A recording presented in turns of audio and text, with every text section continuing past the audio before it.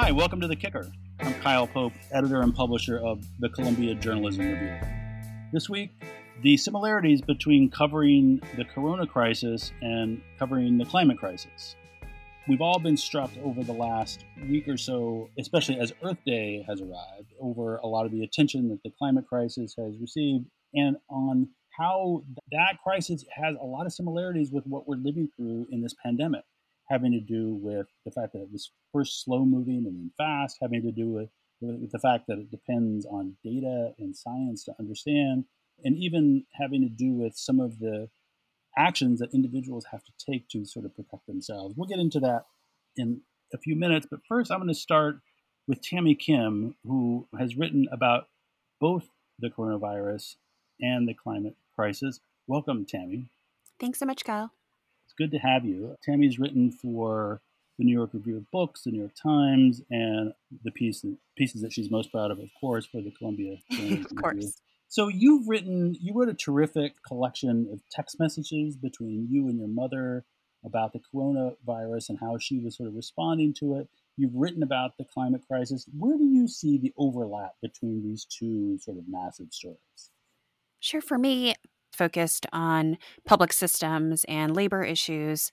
I think certainly like the infrastructural questions are striking, all the overlaps there about the inadequacy of both sort of government and public-facing systems in our country to respond to both of the crises. And this question of disproportionality, the ways in which race and poverty are playing out in the pandemic are even more shocking, I think, than anyone could have seen. When you see the stats of deaths in, for instance, Michigan, Illinois, Louisiana, I mean, the numbers are incredible that you could have a 14% Black population, but have Black deaths be 40, 50%. So I'm thinking a lot about those sorts of things. For instance, I was reporting about unemployment, and you see that kind of the same populations that are affected by the early stages of unemployment and the COVID crisis, and they're also lacking health care. They're also the communities that are in areas that are affected by environmental justice harms. So these are sort of things that we all know, but they're just so clear right now, and we need to adjust our reporting to look at kind of the systemic underpinnings of why this is the case. You did a piece for the Times about the sort of job effects of the coronavirus and the people who, to your point, the people who are in the sort of front lines of getting the most economic harm as a result. It struck me that the storyline about the disproportionate effect on people of color and economically disadvantaged people from the coronavirus took a long time to catch hold in media, probably longer than it should have. Do you agree with that? And do you have any sense of why that was the case? I do. I think it was quite striking. One of the stories that I think went sort of viral the other day was this story about how, oh, look, the great majority of essential workers are women of color. Well, of course, we knew that. I mean, if anyone who sort of reports on low-wage labor issues or the labor market in general knows about stratification, knows about the concentration of women, immigrants, Black people in these jobs. So why did it take us so long to get to that point? I mean, I think one thing is a lot of what we do as journalists is sort of to look at, this is the system that exists and this is what's not working well within that system. Well, I think actually what the coronavirus and the climate crisis point us to is not just what are the sort of things that need to be tweaked to make things work better, but what is systematically going on? What is the design of these programs? How do they exclude people sort of by design? And I think that's kind of what this is pointing us to. And do you think that the coverage so far of the climate crisis has made this point strongly enough that these are the people who are going to get hurt disproportionately by that crisis too? Or is it ramping up just as it took a while for it to ramp up when it came to covering the health crisis? My view is that those are still the minority of the stories that are told about the climate crisis. I think, for obvious reasons, because of who we assume newsreaders to be and perhaps who newsreaders are, we have a lot of climate stories that sort of address, quote unquote, middle class concerns or sort of individualistic, you can do this and that to sort of help around the edges type stories, as opposed to the stories of climate refugees. I mean, For instance, of course, we've all been thinking about anyone who's kind of thinking about like refugee flows is thinking about what is the coronavirus going to look like in refugee camps? Well, of course, a lot of those refugees are also climate refugees, these massive intersections between, conflict and climate and now disease. So hopefully that'll sort of all now move us to more sort of systemic thinking and thinking about the most vulnerable. But I don't think that's the default in most newsrooms. So I'm going to turn now to Mark Hertsgaard, who's the executive director of Covering Climate Now, which is a collaboration that Mark and I and CJR and The Nation launched a year ago to promote more and better climate coverage. Mark can talk more about Covering Climate Now and its week of coverage this week in a second. But Mark, you've thought a lot about this, the overlap between the coronavirus story and the climate story. Can you expand on what Tammy was saying? I think that anytime that there is a crisis, it reveals a society, or for that matter, a person, more starkly than normal circumstances do. So the racism that infects the United States of America is on starker display. The inequality that affects the United States is on starker display.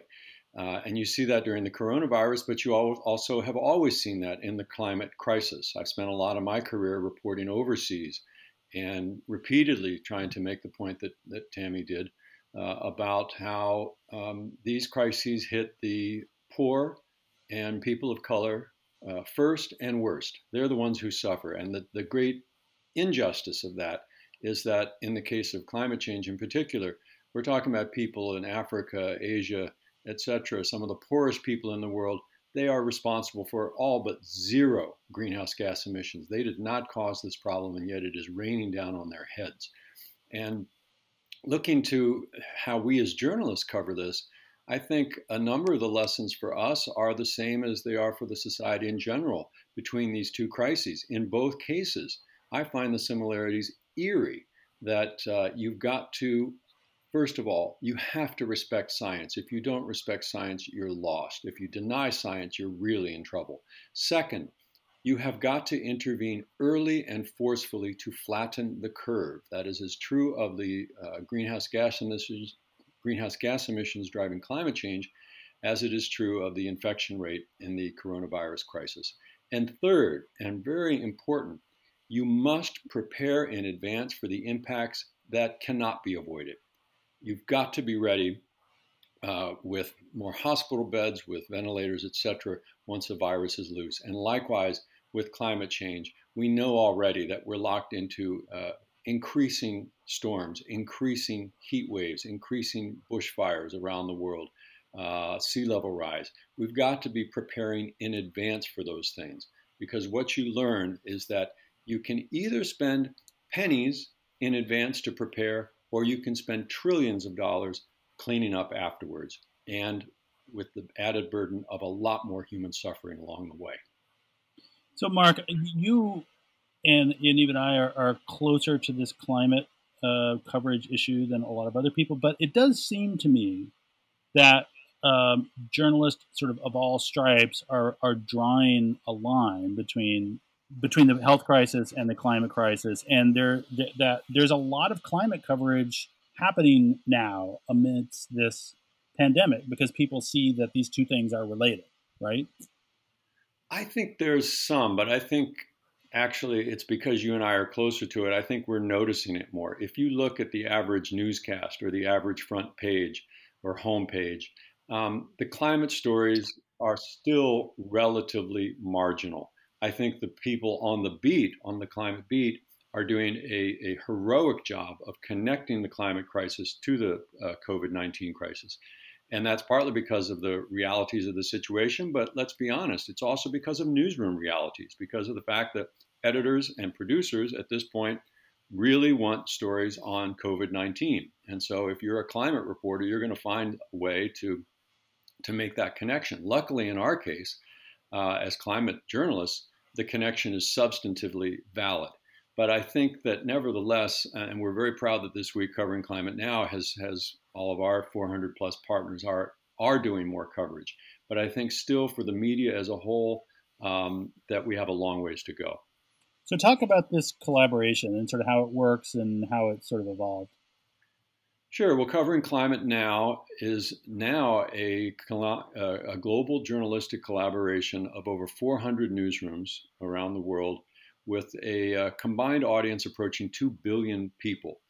And we have some of the biggest names in news around the world, but also some of the smallest. And we like it that way. I think it's very good to have a collaboration that brings together big shots like CBS News and NBC News, which just joined us this week, and the Reuters news agency and Agence France Presse news agency and Bloomberg, all the big guys, but also the smaller nonprofit 1 or 2 person newsrooms that often tend to be serving very localized communities. So it's a collaboration of all those people, all those newsrooms, and it's essentially just designed to do more and better coverage of the climate story. To help one another do that, we share content, as we are during this Earth Day week. We're doing a week of coverage around climate solutions, and some of the leading partners in the collaboration, like The Nation, like CJR, like The Guardian, like Reuters, CBS, have made their climate coverage available free of charge to fellow partners within the Covering Climate Now collaboration to rebroadcast and republish. We don't take paywalls down to the general public, but among ourselves, we share content. And that allows everyone, even the very smallest newsrooms, to really have a full week of very high quality climate content that they give their audiences. So, Tammy, you are on the supply end of the journalism food chain. And you're pitching ideas to people. You're talking about, like, here's what you think people should be commissioning and reading. What is your sense from talking to editors about this question of interest in any story right now that's not squarely a COVID story? I think it's basically impossible, to be honest, because I think people are completely overwhelmed. And of course, we've seen so much, so many layoffs, so much shrinkage during this period too in many newsrooms. A lot of our colleagues have lost work. So it seems to me that all of the editors I'm in touch with are very much just focused on what's right under their nose, which are COVID stories. Now, of course, we're all orienting our pitches to be COVID stories because, in a sense, as you and Mark were saying, this is a crisis that touches all parts of life. And so for the most part, your story will probably have some sort of COVID element, outside of like a film review or, an album review or something like that. But I mean, you wrote this terrific piece for the CJR has a new print issue out about the climate crisis, and you wrote a piece about the Bulletin of Atomic Scientists, which a lot of people know as the kind of doomsday clock people, in which they look at sort of the threat of nuclear annihilation. But your piece was about how they had started adding environmental Armageddon to their calculus and how they sort of think about that, and they apply the same kind of metaphor, how many minutes to midnight. Mm-hmm. The reason I thought that was so interesting, even as it relates to this pandemic discussion, is it does sort of show how the climate story can be bridged to other stories and how it can relate, in this case, to nuclear Armageddon. But it's the same sort of principle. How do you sort of view the climate crisis as a kind of metaphor as it relates to other sort of existential crises that we face? Yeah. Yeah, what's interesting about the timing of publication of that, of course, is it, sort of hit right when COVID was spreading throughout the United States. And the Bulletin of the Atomic Scientists also does, publish quite a bit about biological warfare and disease, but that was sort of underemphasized in the story because we were making a different point. But yes, all of this stuff is deeply interrelated. Do they do a kind of like a similar metaphorical clock on pandemics? Yeah, well, the way that they've been doing their clock analysis is it's done in person by a board of scientists and policymakers every year. They sort of give presentations to each other and look at what all of the different threats to humanity are. And those include, they are under different columns: the nuclear threat, the climate threat, sort of biowarfare threat, all of it's sort of taken together. And then in the Doomsday Clock statement that they publish, when they make the clock announcement, they list out their reasoning for that year. And so we don't know for sure, which factors are weighing more than others in a given year outside of that sort of statement. But certainly they're taking all that into account, and they try to ensure that they have, for instance, like a biological warfare person on their board, a climate person on their board. So I think that's quite interesting. And, it does speak in a sort of prophetic way to what climate coverage might look like in all of our magazines and newspapers. This is an issue that is an existential threat. This is an issue that is interrelated to so many other things that affect our daily lives.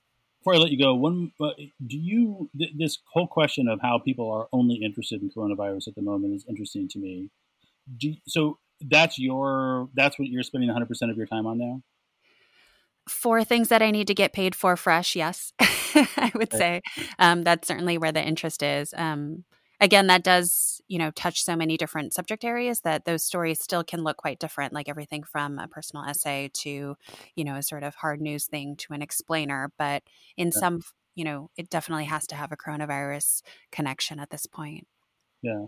Mark, does that surprise you or demoralize you, or you sort of thought that's what it would be as it relates to the interest in stories other than square on coronavirus stories right now?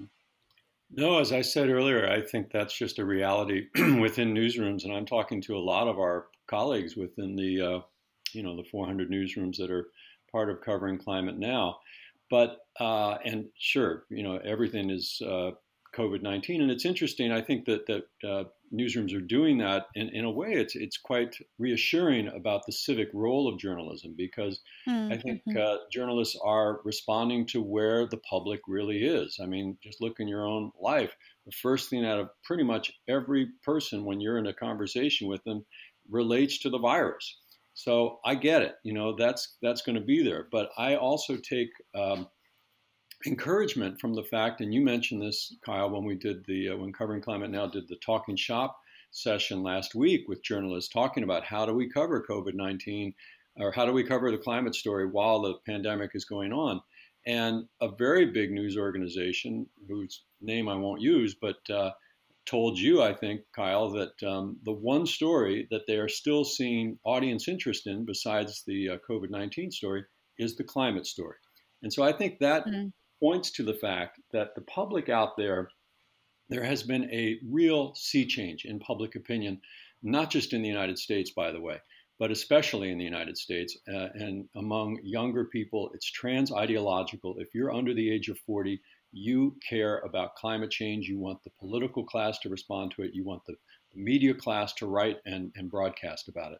So I think that's what we have to bear in mind, that and always remember that we work for the public. We get paid by our employers, but we work for the public in the media, and that's where we have to keep our focus. And we have to remember, therefore, that yes, as awful as the coronavirus crisis is, it is taking place against a backdrop of an even worse crisis, the climate crisis, that is gathering speed as we speak here. And we've got to be able to keep our eyes on both balls. And one last point, we also have to talk about solutions. When it is so grim, with the Bulletin of Atomic Scientists, Armageddon stuff, that's all real. The scientists are not making that stuff up. But we have to be able to talk to the public and, frankly, the policymakers as well and say, yes, but there are solutions. And we know they work. We know they're cost effective. And so the big story, I think, coming out of this into the months of the summer is going to be, what kind of a stimulus program is there going to be in the United States? We know there's going to be a stimulus program to deal with the economic fallout of the pandemic. Is it going to be a green stimulus program that deals with this other crisis and propels us forward away from the climate crisis? Or is it going to be a brown stimulus that drags us back into the past? Mm-hmm. Mark and Tammy, thank you so much for joining me. Thank you so much. It's my pleasure.